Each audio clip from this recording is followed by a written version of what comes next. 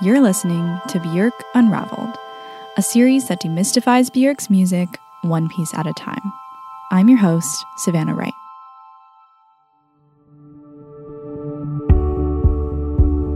Björk has a superpower that the best musicians do. She can create a character to tell a compelling musical story. David Bowie did it with Ziggy Stardust, Aladdin Sane, and The Thin White Duke. Prince did it with Camille. And Nicki Minaj has too many characters to count. Björk's character is Isabelle. She's a fiercely independent heroine who leaves the forest to enter the city. Her adventures are told in 3 songs: Human Behavior, Isabelle, and Bachelorette. Isabelle's story was Björk's foray into alter egos, but she'd go on to perfect that storytelling in the album she released after Homogenic, the soundtrack for a film called Dancer in the Dark. This was Björk's big screen debut. She played the lead character Selma, and she actually won Best Actress at the Cannes Festival for her performance. It was a huge honor, but Björk cared more about getting recognized for her work on the soundtrack. One of the songs was nominated for an Oscar for Best Original Song, so she performed it at the 2001 Academy Awards, where, yes, she wore her iconic swan dress. Ladies and gentlemen, the phenomenal Björk.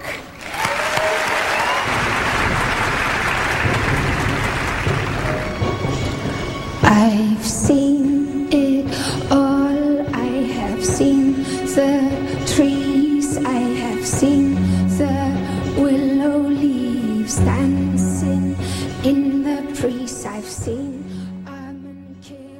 She titled the soundtrack Selma Songs in honor of the character she brought to life. She said, "I see the album not as the soundtrack to the film, but rather as the realization of Selma's dream. I want this record to be my gift to Selma." It's sort of the whole thing is for the love of Selma, and which of course is, funny because she doesn't exist. But that's kind of why, and that's even why I finally accepted the role that Lars kept offering me, was maybe, I'm a very stubborn person. I would have said no for another 10 years, easy, But I kind of fell in love with her, I guess, a little bit, and felt she needed defending, The songs aren't just fun musical romps, although 2 of them definitely are, but they serve as windows into Selma's inner thoughts and dreams. Examining how these songs bring Selma to life demonstrates Björk's brilliance as a storyteller. It's something that I think any film score fan or even country fan can appreciate. So in this episode, we're going to explore the rich interior world of Selma songs.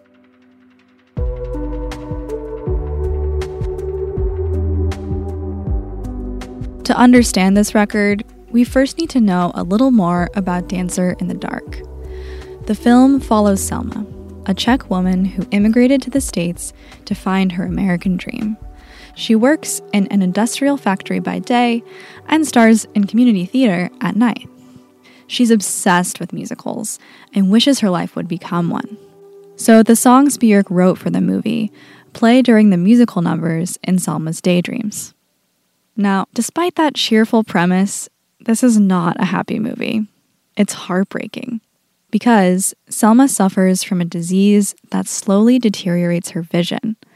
Her son, Gene, has the same condition, and she has to save every last dime to afford the operation that can save his vision.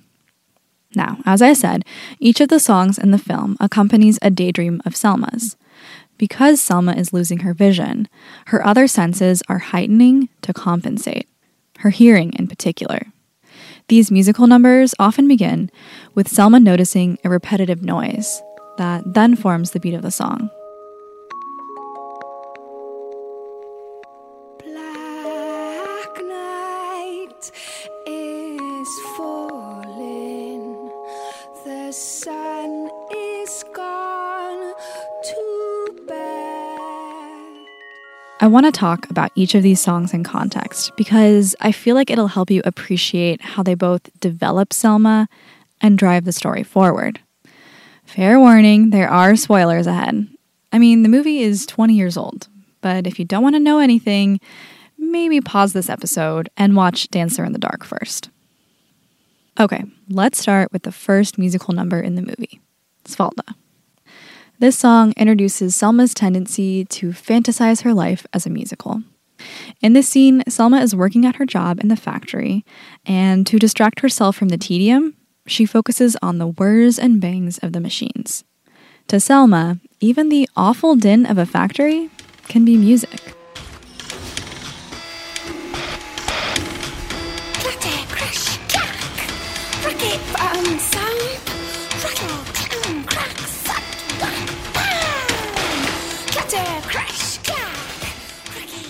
Björk shows Selma's perspective in the music by turning the mechanical sounds into the beat of a big band number.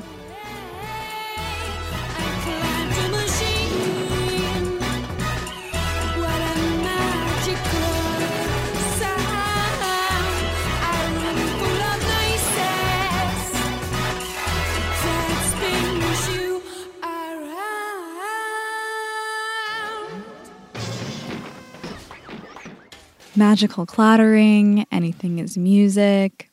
Sound familiar? That's because this song became fodder for an SNL joke in 2002, when Winona Ryder impersonated Björk on Celebrity Jeopardy. Björk, this is the only thing that becomes toast. Everything is music. When I go home, I throw knickers into the oven and it's music. Crash, boom, bang! Ching, ba, cha, Sure, this idea fits neatly into the Björk stereotype as a whimsical, otherworldly fairy.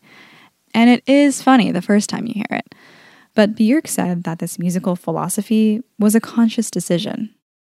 Since I was a child, I wanted to do a musical that was not like the Hollywood ones, where the magic sort of didn't, if you didn't have to be American with a lot of money and look great to have magic. It was something that everybody can do in their own kitchen, and that, if this was a musical, like, we would stand up and play the chair and throw that in the ceiling, and I would sing and you would sing, and we could only use what we have here. There would not be extra, things. Svalda is a glimpse into Selma's point of view and her fatal flaw. Because, as we'll see later in the film, this romanticizing tendency, while helpful in getting through the mundanity of life, deludes Selma. And that delusion is an important setup for the conflict with her landlord that fuels the rest of the movie. Okay, fast forward a bit. Selma has been gradually losing her vision. As she walks home from a late shift at work, her friend Jeff stops her to ask if she needs a ride. Stubborn Selma refuses and walks into the train tracks to find her way home. Jeff persists, unnerved by her strange behavior.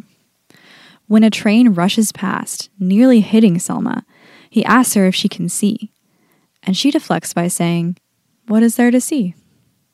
So begins the next track I want to discuss. I've Seen It All.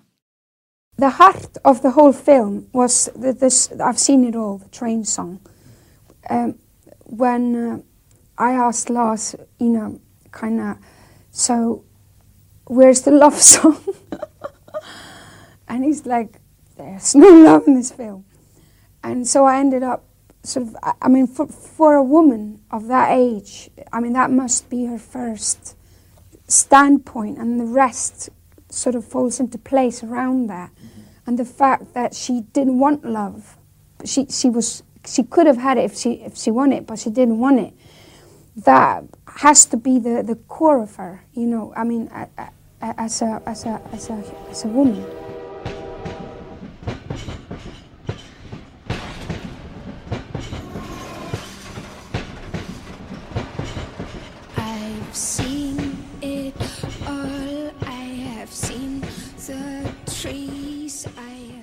As you hear in that clip, the song begins roughly the same way as Svalda does. Selma's imagination turns the mundane sounds of the train tracks into a Hollywood musical number. In the film, this is a duet between Selma and Jeff. But for the soundtrack, Björk wanted to elevate the song with a respected vocalist. So she asked someone she had been wanting to collaborate with for a few years, Thom Yorke. Yes, two of my favorite vocalists of all time on one track. If you don't know already, I did a podcast about Radiohead called Fake Plastic Podcast. So in my mind, this is the best collaboration that ever happened in music history. Anyway, let's examine the lyrics again, because this is where Björk further develops Selma's character. As we know, Selma is going physically blind, but the lyrics are about a different kind of blindness: pride. You haven't seen elephants, kings, or Peru. I'm happy to say I have better to do.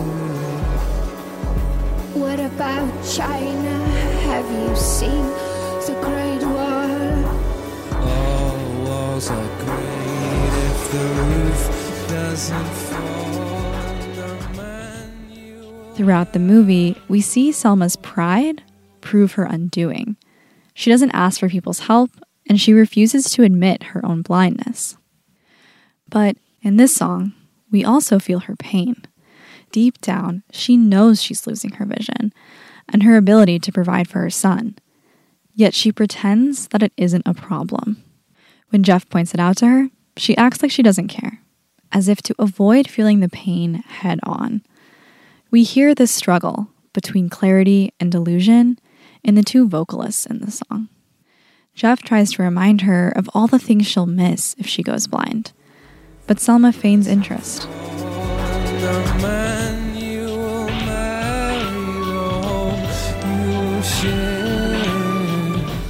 To be honest, I really don't care. There's a line after this part where Thom sings, You've never been to Niagara Falls. I have seen water, it's water, that's all. There is a kernel of truth to that. I mean, we do romanticize natural wonders like Niagara Falls, when really it's made up of the same components of any waterfall. But what kills me is when he brings up priceless moments that she won't be able to see. Your grandson's hand as he plays with your hair. To be honest, I really don't care.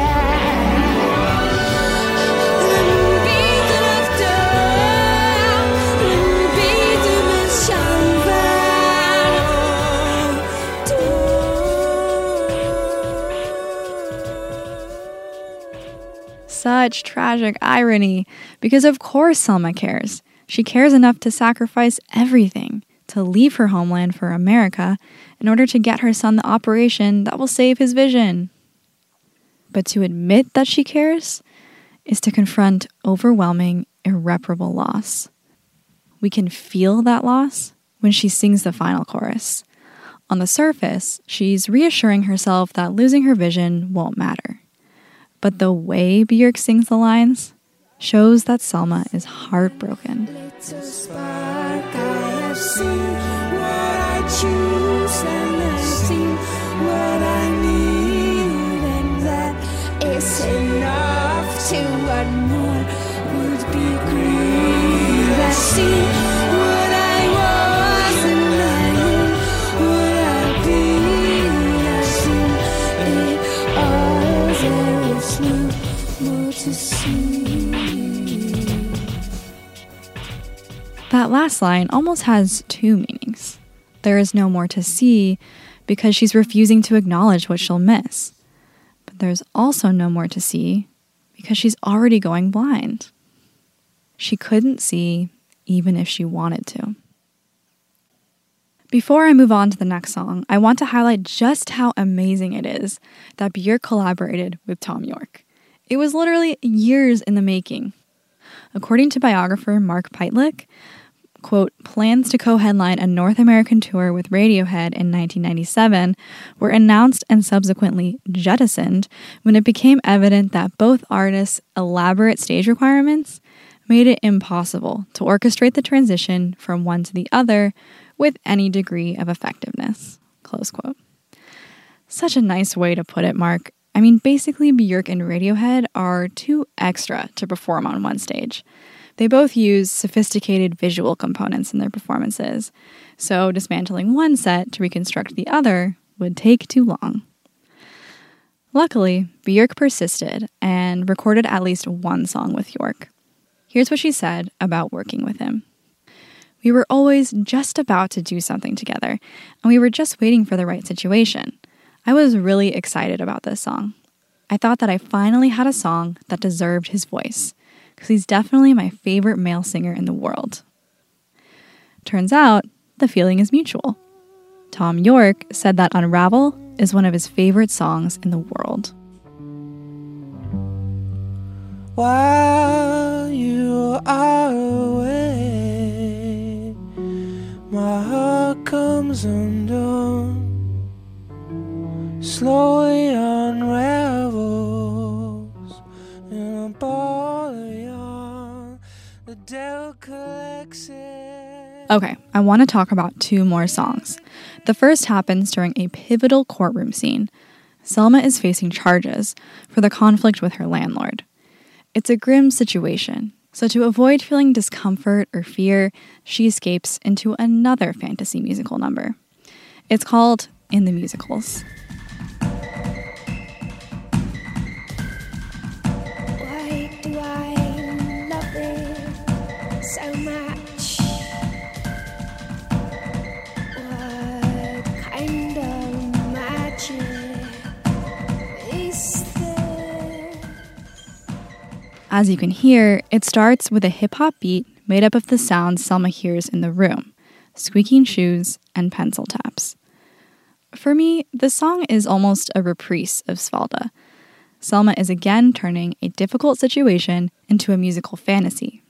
But in this one, she can't hold the fantasy together. Moments of reality break through in the verses, which, as you heard, are fairly dissonant. It's in the chorus when the fantasy is strongest. The strings swell, the harp plays, and Selma sings about life in the musicals, where all will be made right in the end. There's always someone to catch me. There's always someone to catch me. There's always someone to catch. I feel like In the Musicals shows Selma's limits. She can keep trying to escape conflict through music, but she can't escape its consequences. I hear that in the last line, when the strings cut out and she sings When I'd Fall a cappella, as if acknowledging that her fall cannot be musicked away. You're always there to catch me when I'd fall. Which brings us to the end of the movie, when Selma does fall. I don't want to completely spoil the ending if you haven't seen it, so I'll try to stick to the basics. The last musical number isn't like the others. It's Selma singing a cappella in one final attempt to find solace in music. The lyrics are slightly different in the film version than the one in the soundtrack, but it's called New World. If living is sin, I'm holding my breath in wonder. I wonder what happens next. A new world, a new day to see.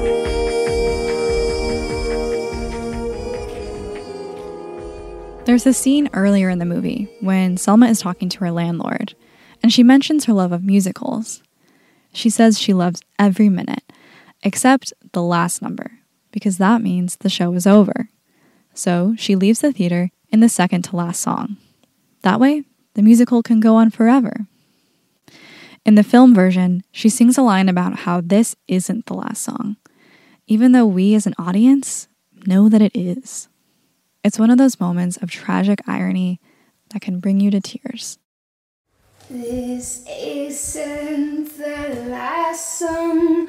There's no violin. The choir is so quiet and no one takes a spin. This is the next to last song, and that's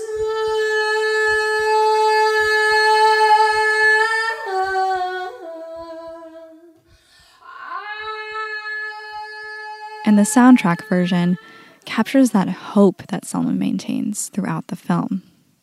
Sure, at times that hope is basically delusion and can be damaging. But how else could she have survived as a struggling immigrant who's losing her vision? The fantasy helped her endure. That message is conveyed most clearly through the instruments in this song. The horns are majestic, providing a fitting end to a musical, but they also carry an undercurrent of sadness. Let's listen to the very beginning of the song when they appear. train whistles, sweet clementine, blueberries, dancers in line, cobwebs, a bakery sign. The horns feel melancholy, as if they're acknowledging the reality of her situation. But as the song continues and Selma's fantasy gains strength, the horns gain a greater majesty as well.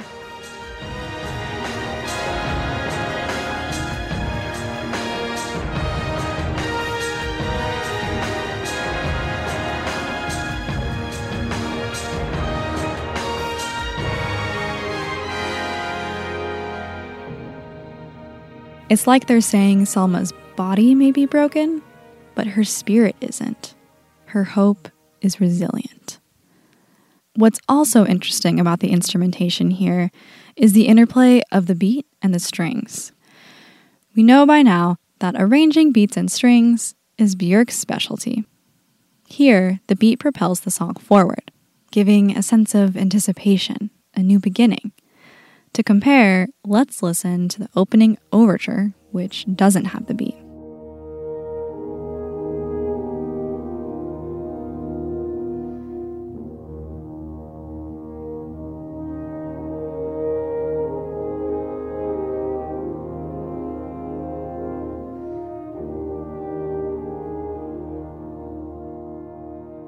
And then here's the version with the beat in New World. Blueberries, dancers in line, cobwebs, a bakery sign. The overture feels brooding, whereas New World feels anticipatory, exciting. There's that sense of something beginning, juxtaposed with the sense of finality from the strings. A beginning and an ending, just like Selma's situation in the final scene of the movie.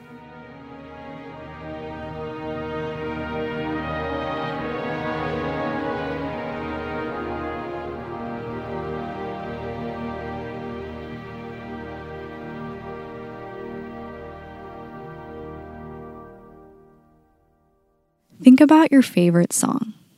Don't worry, it doesn't have to be a Björk song. Just think about it for a minute. Do the lyrics tell a story? It could be as superficial as going to the club or partying with your friends. But still, it's a story. It transports you to another place, like a forest in Iceland, or another time when the forest spreads its roots into the city. In Selma songs, Björk tells Selma's story in multiple layers, through the instrumentation, the lyrics, and her vocal performance. When you listen with that angle in mind, you can really lose yourself in its beauty. That escape feels critical to survive, to keep going in spite of it all. So listen closely. Find a thread, follow it, and listen again. You never know where it might take you.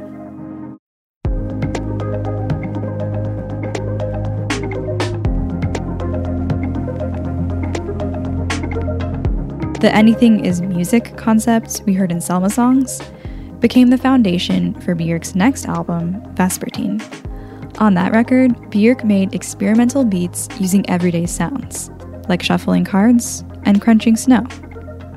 In the next episode, we'll discover how Vespertine's tapestry of beats unleashed Björk's creativity as a producer. You've been listening to Björk Unraveled, a series that demystifies Björk's music one piece at a time. Björk Unraveled is produced independently by me, Savannah Wright. If you liked this episode, please share it with a friend and submit a review on whatever podcast app you're using. And share your thoughts with me on Facebook and Instagram at Björk Unraveled. You'll find a new episode in your feeds every other Thursday. Thanks for listening.